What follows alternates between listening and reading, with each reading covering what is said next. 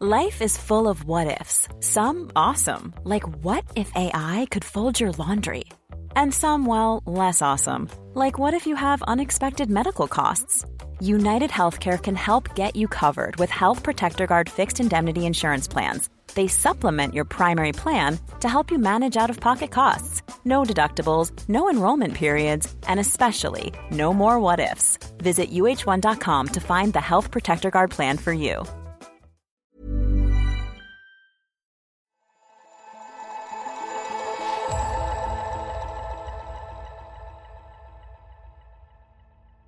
It wasn't long after reports of a novel coronavirus began to roll in that another public health crisis started to emerge. The World Health Organization warns a wide-ranging post-COVID-19 crisis is coming. Hundreds of thousands of Americans are so-called COVID long haulers, some battling crippling symptoms well after their diagnosis. I originally caught COVID back in March the 19th, my symptoms started. I think my illness technically was mild. I had awful fever and a lot of sweat, a lot of chest tightness and pain. In November 2020, we spoke to Tom State, a 32-year-old entrepreneur and marathon runner who had caught COVID-19 early in the pandemic. It took about 3 weeks before I was sort of able to reasonably go out and about and, go shopping and do that sort of stuff. I almost got to the point at the end of April where I felt fairly normal. At the beginning of May, some of the original symptoms that I had during the acute phase came back, and then also a whole load of new symptoms came along. All sorts of things that didn't happen the first time around. I had gastrointestinal problems. I had severe chest pain that was worse and different to the first time. I had a lot of confusion and difficulty with sort of cognition. I had these strange spasms in my throat that started. It felt as though my entire body had been kind of hijacked by a new phase of the illness that was distinctly similar to the first one, but kind of different in form, if you like. You've no doubt heard stories like Tom's before. There are countless people around the world who say they're suffering from long COVID.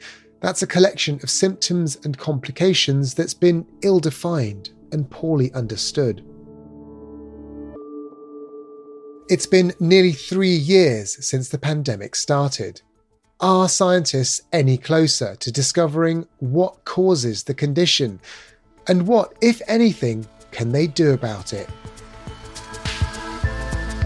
Hello and welcome to Babbage from The Economist, our weekly podcast on science and technology. I'm Alok Jha, The Economist science correspondent. This week, the long march to get a handle on long COVID. We'll visit Britain's first long COVID clinic to find out what could be causing the condition and how the emerging knowledge could point the way towards potential future treatments.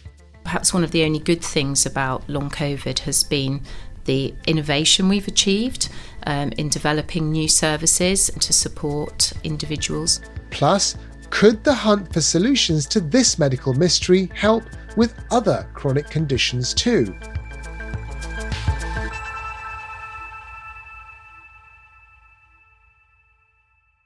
To help me understand all of this, I'm joined by Natasha Loder, The Economist's health policy editor. Natasha, before we get into the theories for the mechanisms that cause it and how to treat long COVID, just give me a bit of a background explanation. What is it? Well, long COVID is actually a term that's been created by patients who've suffered from long COVID. Different countries vary in how they define it. The WHO says 3 months after your COVID case, if you've got these symptoms, then you have long COVID. The UK says something a bit different. It says 4 to 12 weeks. So the terminology is, I would say, a little bit in flux. But the symptoms also are hugely varied. Most commonly, people talk about extreme tiredness, shortness of breath, loss of smell, aching muscles. But actually, over 200 symptoms have been listed, including dizziness, allergic reactions. And because COVID can infect many different parts of your body and cause lasting damage, some people are living with long-term heart or lung problems that may fall in within the definition of long COVID. Okay, well, given that we're still in the early process of that definitional phase, but scientists and doctors are interested in understanding it, what do they know about its prevalence? I mean, how prevalent is long COVID? Who's likely to get it?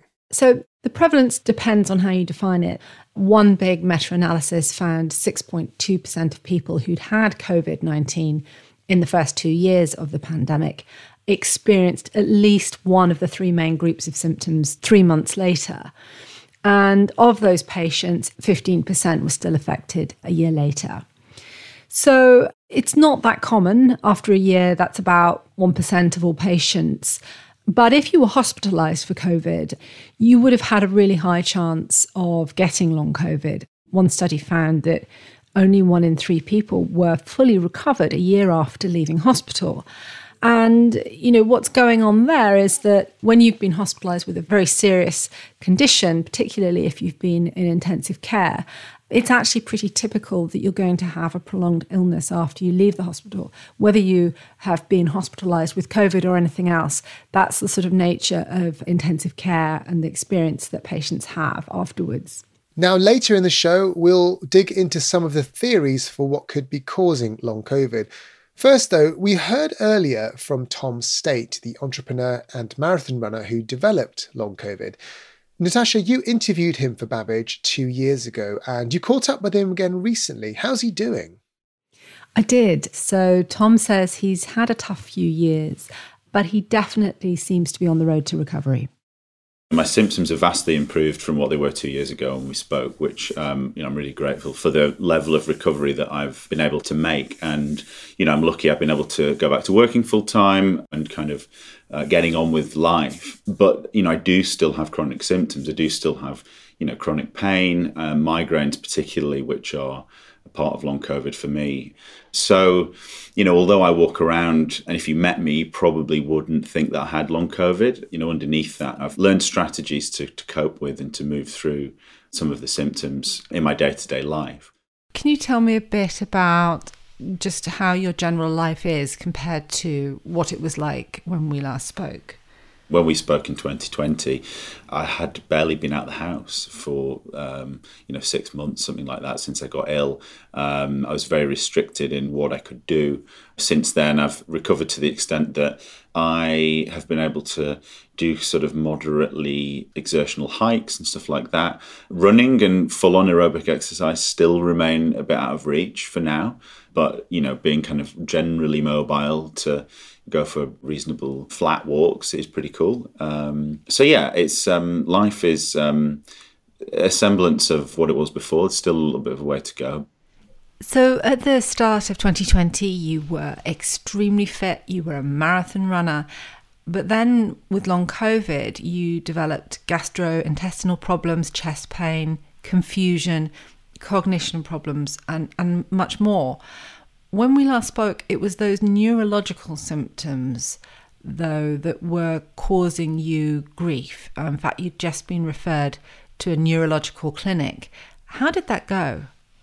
Basically, I had an MRI scan of my brain and a load of other sort of cognitive tests. And the physical tests, the MRI at least, basically shows nothing. It shows a completely healthy brain, apparently healthy. So, there's a process there of going through the medical kind of system and, at least in my case, coming to understand that probably no medical imaging was going to be able to kind of definitively prove something was wrong with me, that find any physical evidence of the illness itself. What do you think at this stage is helping or will help with the recovery?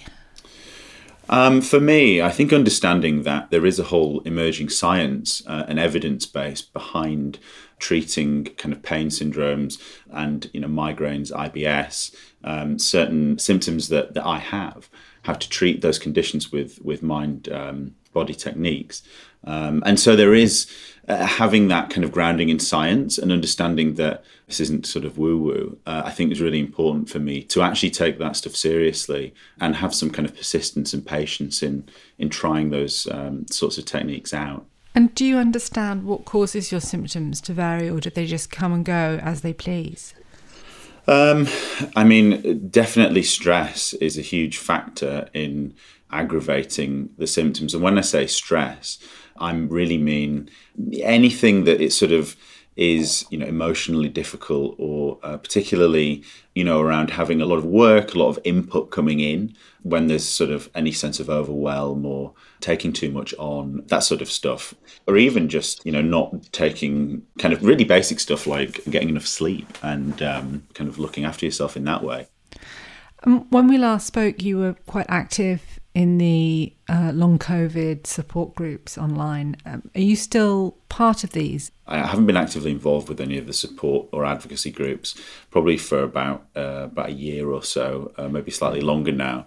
There was a point in time where I did quite a lot of kind of media appearances, went on BBC News talking about long COVID and radio shows and all sorts. And I think in the end, I found the experience of having to retell the story and kind of hear about, long COVID, it kind of perpetuated the trauma of the whole experience. And if that becomes kind of a real fundamental part of your identity, I think it can hinder kind of moving through it and moving towards recovering. So I kind of let go of that for a little while. You've decided to talk to us today. So can you just tell me a little bit about how that is? Is it okay for you to talk to us? Or do you feel that having this conversation, while it may be helpful for other people, might not be quite so good for yourself? No, I think, I did think about this actually after you asked me to come on the show again, but I think probably what changed in the intervening period since the last time I spoke about it in public is I feel less like I will be kind of thrown back into being traumatized or feeling frightened in the way that I did when I perhaps might have shared stuff about this in the past. I feel now that I feel stronger, and that if I am persistent and patient with what I'm doing and continue to be kind of compassionate to the journey, that eventually in time I will fully recover. And that was why I decided to talk. So, yeah. Well, we're really grateful you have felt able to share that with us. And what advice would you give to someone who developed long COVID today? I think in the first instance, quite a lot of people who are technically diagnosed with long COVID will actually recover fairly spontaneously within sort of 6 to 12 months. If it goes on longer than that, I would say definitely get all of the medical tests that are available and make sure there's nothing that is kind of physically, happening physically wrong. And if there isn't, which is really the experience that I had and the experience I can speak to mainly, explore a biopsychosocial approach and know that certainly in my experience, that really, really benefited me and really helped me on the road to where I am now and continues to. So, stay confident that you can recover and be patient, really. Tom, thank you so much for talking to us. Oh, you're so welcome. No, it was a pleasure.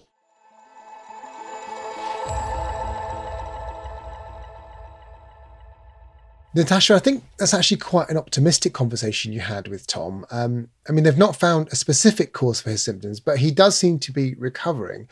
What lessons do you think we should be taking from Tom's story? Well, listening to him, I wasn't surprised that brain fog hadn't shown up in his brain scan. You can get brain fog temporarily related to a number of different conditions that you wouldn't necessarily expect to find on an MRI scan. In fact, menopausal women often complain of it. That doesn't mean that it's not real, just that the test that he was given will not necessarily show sort of physical evidence of what's going on. And the problems also with the kinds of symptoms that Tom was experiencing is that the sort of things that are working are not the sort of things that just come in a bottle and that the doctor can easily prescribe for you. And so that's going to be really good nutrition, rest, regular activity, and just time. And if you have stress or depression, it's going to hamper your recovery. So when Tom talks about what he calls the biopsychosocial approach, what he's referring to is that the biology of his disease will also be influenced by psychological and social factors. And so imagine you're going to get brain fog due to COVID, but while you're ill, you may also lose your job and get depressed, and you may not be able to recover so easily. And so all these other factors really play a role in what's going on and how long it takes you to recover. We don't often talk about illness this way. We just tend to talk about the biology. But it sounds to me from what he's saying is that these other factors loom quite large in recovery. And that's just not typically what health systems are geared up to help you with.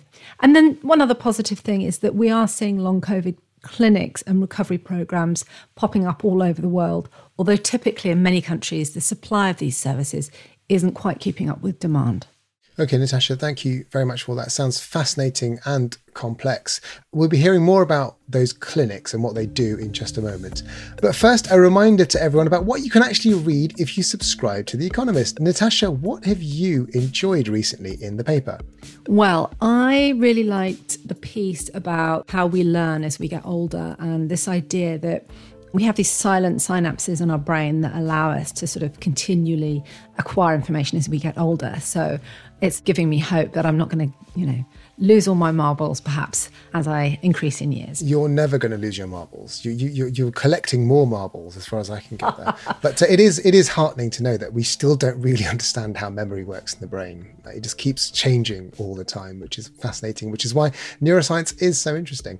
Now, you can read that and more by taking out a subscription. There's a great introductory deal available at economist.com/podcast offer. It might even make a great Christmas present for someone. And we'd love to hear from you. To help us improve our podcasts, please fill in a short questionnaire on what you'd like to hear more of. Just go to economist.com/Babbage survey. There's a link in the show notes for this episode. Thank you very much.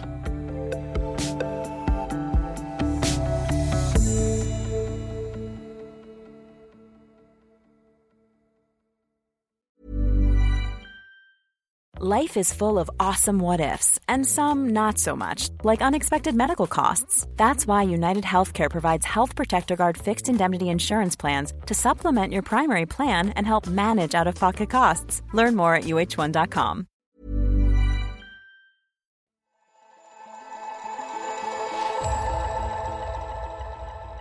Today, we're investigating the possible causes and potential treatments for long COVID.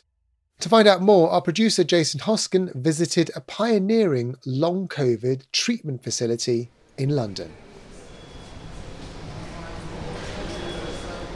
Hidden inside University College London Hospital is the long COVID clinic.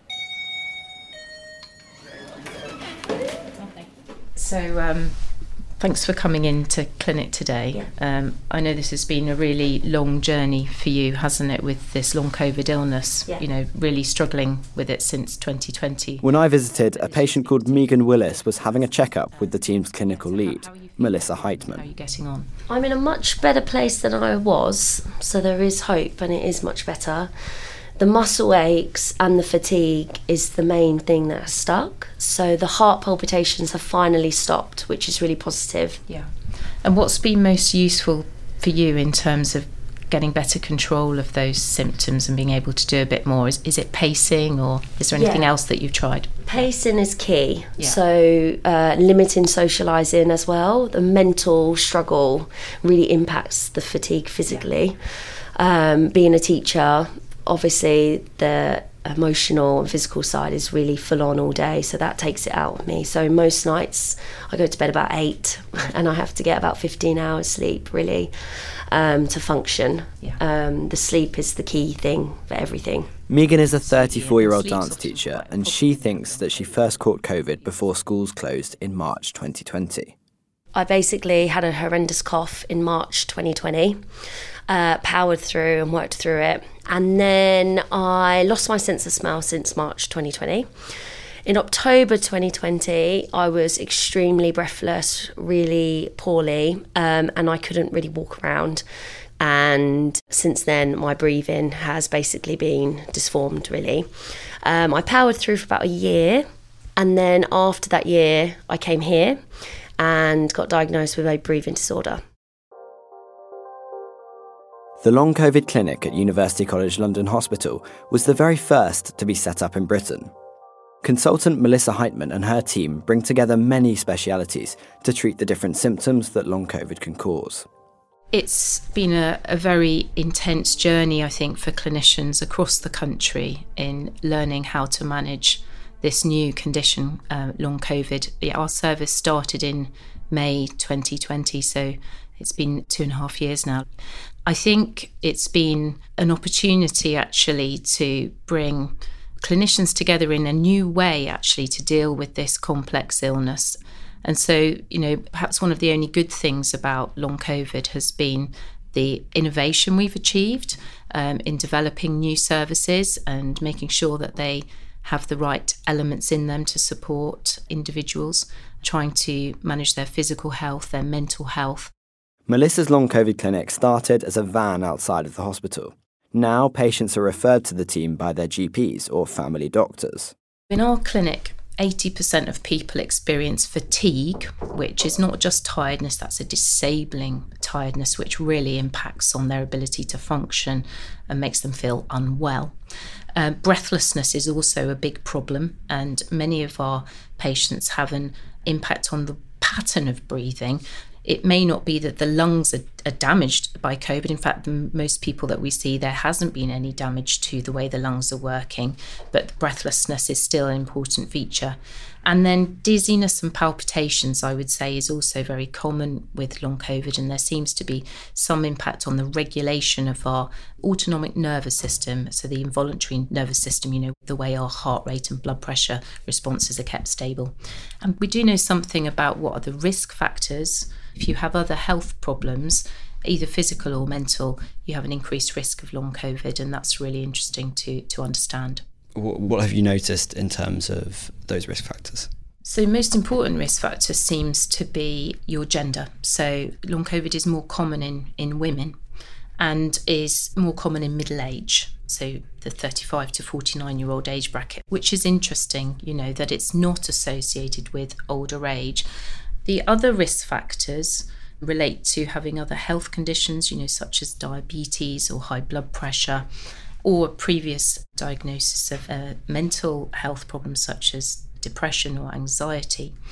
Now, of course, this is a physical disease. This is not a psychological illness, if that makes sense. I think that's just important to say. And then when patients attend the clinic, how do you decide which treatment options might be best for them? What tests do you do? Take me through the process. Yeah, so we have developed an assessment in the clinic, which is a joint process between our therapy team and the doctors who work in the clinic. That includes looking at the questionnaire they've done before, so we understand how the symptoms are affecting them, how poorly they are, and then they have a brief exercise test.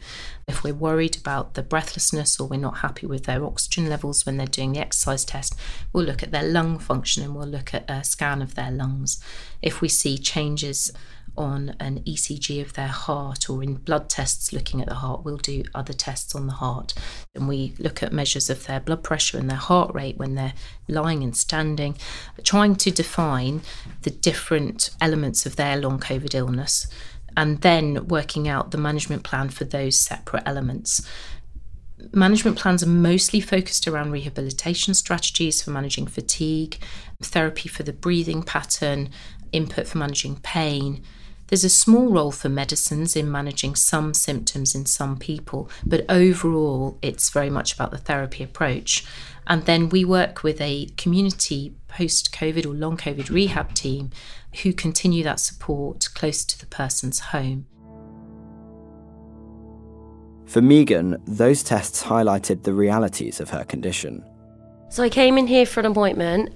When I was here, they made me do a really simple test, and I remember it because it's quite traumatising for me, and I had to stand up, sit down as quick as I possibly could in a minute, and I was just in absolute agony. Couldn't do it, was sobbing, embarrassingly sobbing. For someone super fit, this is what I've been discussing the whole time, is my fitness level was quite elite. So to do something so basic was mortifying, really. I couldn't do it at all.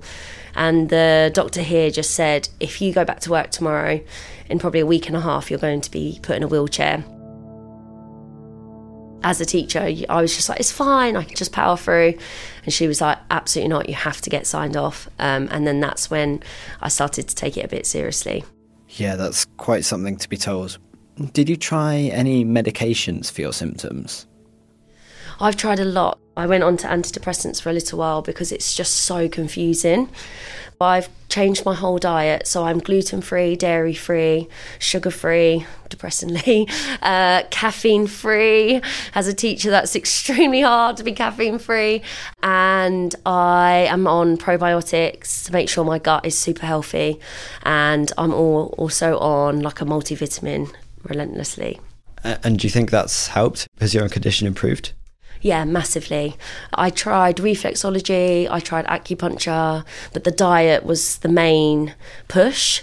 Even though my diet was very healthy beforehand, just cutting out some triggers that I think are working. The sugar and the caffeine is the major trigger. If I treat myself to a fizzy drink like once every 2 weeks, there's an impact for 2 days. Just a tiny little can. So yeah, you can notice the difference.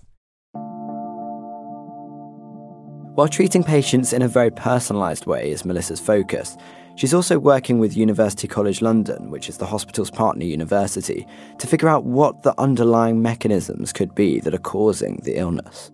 There has been research going on to look at the different mechanisms, and that research is quite challenging because long COVID isn't just one thing. So we suspect there's a number of different processes going on in individuals. At the moment, there's some compelling theories, hypotheses, and some interesting initial studies, but a lot more work is needed to unpick it. I think it's clear that patients have an impact on the way their bodies use energy, and we're very interested in the impact on their mitochondrial function, therefore, which are the little units which are in our cells that help us use energy. The theory here is that the coronavirus could cause disruptions to mitochondria, which could be responsible for symptoms like fatigue, sleep problems, and muscle pain. This is a suspected mechanism in chronic fatigue syndrome, which is another debilitating condition with an unknown cause. A few studies have found that some long COVID patients have a lower than average ability to break down fats to produce energy and to get oxygen to the cells that need it fast enough, even during low intensity exercise. Those findings could suggest a defect in mitochondrial function. But knowing whether that's a cause or a consequence of the illness is very difficult to know. And then there's autoimmunity, where your immune system reacts to something that COVID has triggered. In autoimmune conditions, autoantibodies mistakenly attack normal cells, thinking they're foreign or dangerous. So with long COVID, it may be that the coronavirus damages some tissue and the destroyed cells become targets for antibodies. Or another theory is that a COVID-19 infection unlocks a dormant autoimmune disease that hasn't been detected before. Some studies have defined autoimmune abnormalities in the illness, and yet others have not. There are other immune-related theories too. When fighting the coronavirus, the body's immune system launches an inflammatory response, which is supposed to fight the infection and help our bodies heal. But sometimes the immune system can overreact. A severe inflammation of the lungs, for example, can cause breathing problems, and patients might need to be put on a ventilator. In long COVID patients, perhaps the COVID-19 infection triggered long-lasting inflammation, damaging organ systems. Understanding possible mechanisms like that is the focus of Melissa's clinical study called Stimulate ICP, which trials different treatment options and drugs. One of those is an anti-inflammatory drug called colchicine. Colchicine is being studied because this was used in some individuals who had heart inflammation after a COVID infection, and we observed in some people it seemed to lead to wider benefits in fatigue and recovery. It has a broad effect on inflammatory processes in the body. It's used more normally in an illness called gout, and so this is another area of interest, whether an anti-inflammatory approach is useful. One theory for what could be responsible for this chronic inflammation is that the body hasn't fully cleared the coronavirus. Perhaps some viral particles have remained hidden in organs like the gut, so the virus isn't causing acute COVID-19 symptoms, but it may still be having an impact. The viral persistence theory is quite compelling, isn't it, if you've got an ongoing illness, that maybe there's little bits of virus lingering around, and they have found molecular evidence of that in some body organs, particularly the gut. I think some of the questions have been about, well, are the virus particles that hang around viable? I think most often not, so it's not that there's ongoing living infection. Alternatively, some dormant pathogens in the body might have been reactivated. More than 90% of people worldwide are infected with the Epstein-Barr virus, which is most famous for causing glandular fever, or mono. For many people, the virus lies dormant in their bodies for the rest of their lives. But if it were reactivated, the theory goes, that could trigger long COVID symptoms. Many people listening will have heard of some of these theories about abnormal clotting behaviour. I think it's certainly the case that we have seen some features of abnormal clotting markers in the blood of people with long COVID. That's one of the most disputed theories for long COVID. The idea here is that tiny blood clots or microclots restrict the flow of blood to organs and damage the walls of blood vessels. That could then drive the long COVID symptoms. The theory has become so popular that #TeamClots has even become a thing on Twitter. Melissa cautioned against getting too carried away, though. How that relates to being a cause of their symptoms is much less clear, and we don't see actual clots very often in our patients at all. I think the real challenge for these studies looking at the mechanisms is that the patient group are quite mixed. And so there's different mechanisms probably at play in different people. Research into these mechanisms will continue. Some theories will probably disappear, new theories may emerge. Melissa and her team will continue to identify which drugs could be useful in treating long COVID patients. But for now, she's spurred on by the fact that patients are getting better. I would say 2/3 of people we see are getting better steadily with time, and sometimes that's quite quick and sometimes it's quite slow. For patients like Megan, it's about adapting to a new normal as her recovery continues. I am back at work now. It's still quite limited. So as a dance teacher, all of the choreography has been filmed and I teach the lesson through the video. So I'm hoping one time, like soon, in the next year, I can hopefully perform again and dance again. And in terms of the treatment that you're getting, what's your hope for the future? My hope for the future is that I can inhale in my nose without restriction. To smell would be a delight again, if I'm honest. But the most important thing is getting upstairs. A lot of people are struggling just to get upstairs and just to get over the fatigue. The fatigue is pretty life-changing. You have to restrict your whole life, really.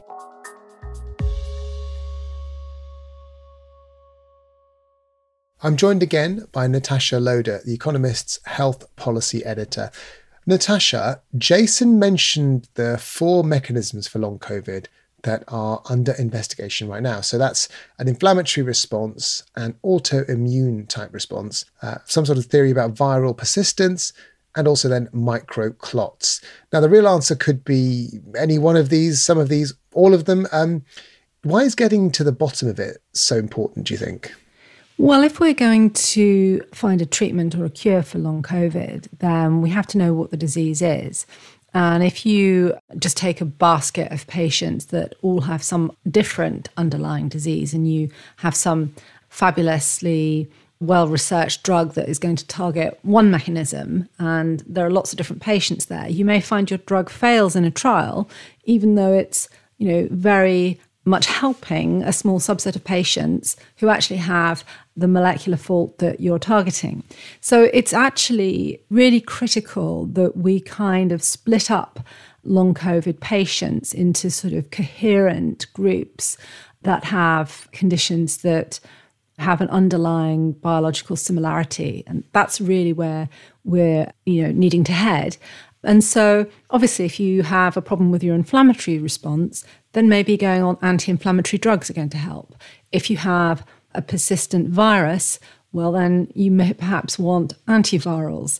If there's microclotting, then maybe it's anticoagulants and so on. And then if the mechanism is something like the mitochondria going wrong, which is something that Melissa Heitman said she was particularly interested in, then obviously researchers can hook up those patients with ongoing research into treatments for mitochondrial disorders, which is something that's being looked into at the moment. So that makes a lot of sense, but it's also important for the patients themselves too, isn't it? Yes. I mean, if you're suffering from any kind of disease, what's really important to you is as much knowledge and understanding of what's going on in your body. And at the very least, understanding what's going on is going to sort of reassure you that you're not imagining your symptoms, which is an important part of your recovery, I think. And, many patients have had to face through the pandemic this idea that their symptoms were sort of something that were imagined. So having a mechanism is going to be really important at a number of levels. And then beyond that, understanding these molecular pathways means that you can perhaps create some kind of test or look for a biomarker that will help people to know what form of long COVID they have. I mean, we're still not anywhere near there yet, but that's what we need to aim towards, is to allow patients to have a much more specific diagnosis, perhaps even with a prognosis as well, that will explain how long they're likely to take to recover, what treatment options they have, and that sort of thing. Natasha, a lot of the descriptions of long COVID over the years have sort of mentioned that it's very similar to other post-viral syndromes, these conditions where for a long time after infection, people have all sorts of problems that are kind of nondescript, or there's a whole range of them. And I just wonder, is long COVID going to be classed amongst those post-viral syndromes? I mean, what do we know about these types of conditions that perhaps we've ignored in the past, and which hopefully this attention on long COVID might elucidate? Well, this is a fascinating question, and it's almost certain that some of the long COVID patients are having some sort of post-viral syndrome. And these post-viral syndromes can come, even from mild or innocuous infections. They don't occur necessarily because you've had something terrible like COVID. And in fact, we see that with some long COVID patients, they have a particularly mild case of COVID, but then they have this ongoing, very, very long post-viral syndrome with the very typical symptom, which is a sort of post-exertional malaise. And for years, we've paid insufficient attention to these post-viral syndromes. And in fact, for a long time, healthcare systems and doctors have actually had this sort of assumption that a lot of it was in the patient's minds. They were malingerers or stuff like that. And the sort of, standard advice for getting well from some kind of virus would be to sort of take care of yourself, get regular exercise and stuff like that. But this sort of one symptom that you get with these post-viral syndromes is this post-exertional malaise. In other words, that you can slightly overdo the activity you're trying to do, and then, your recovery is really set back. Now, it's not quite yet sort of moved out of the realm of medical mystery, if you like, and into something that we really do understand. But I would say that this is a very active area of research now. And in fact, I think people who have had chronic fatigue syndrome look at what's happened with COVID and feel kind of optimistic that more attention now, scientific attention, more clinical attention is going to be paid to, how to understand and resolve this condition. Natasha, I'm sure we'll be talking about this more in the future. Thank you very much for joining me. You're welcome, Alok. Thank you. Thanks also to Tom State, Melissa Heitman, Megan Willis, and Florence Mutesva. Please don't forget to tell us what you think of the show by completing our listener survey at economist.com/Babbage survey. It's a great way to influence what we do. Babbage is produced by Jason Hoskin with mixing and sound design by Nico Rofast. The executive producer is Hannah Mourinho. I'm Alok Jha, and in London, this is The Economist.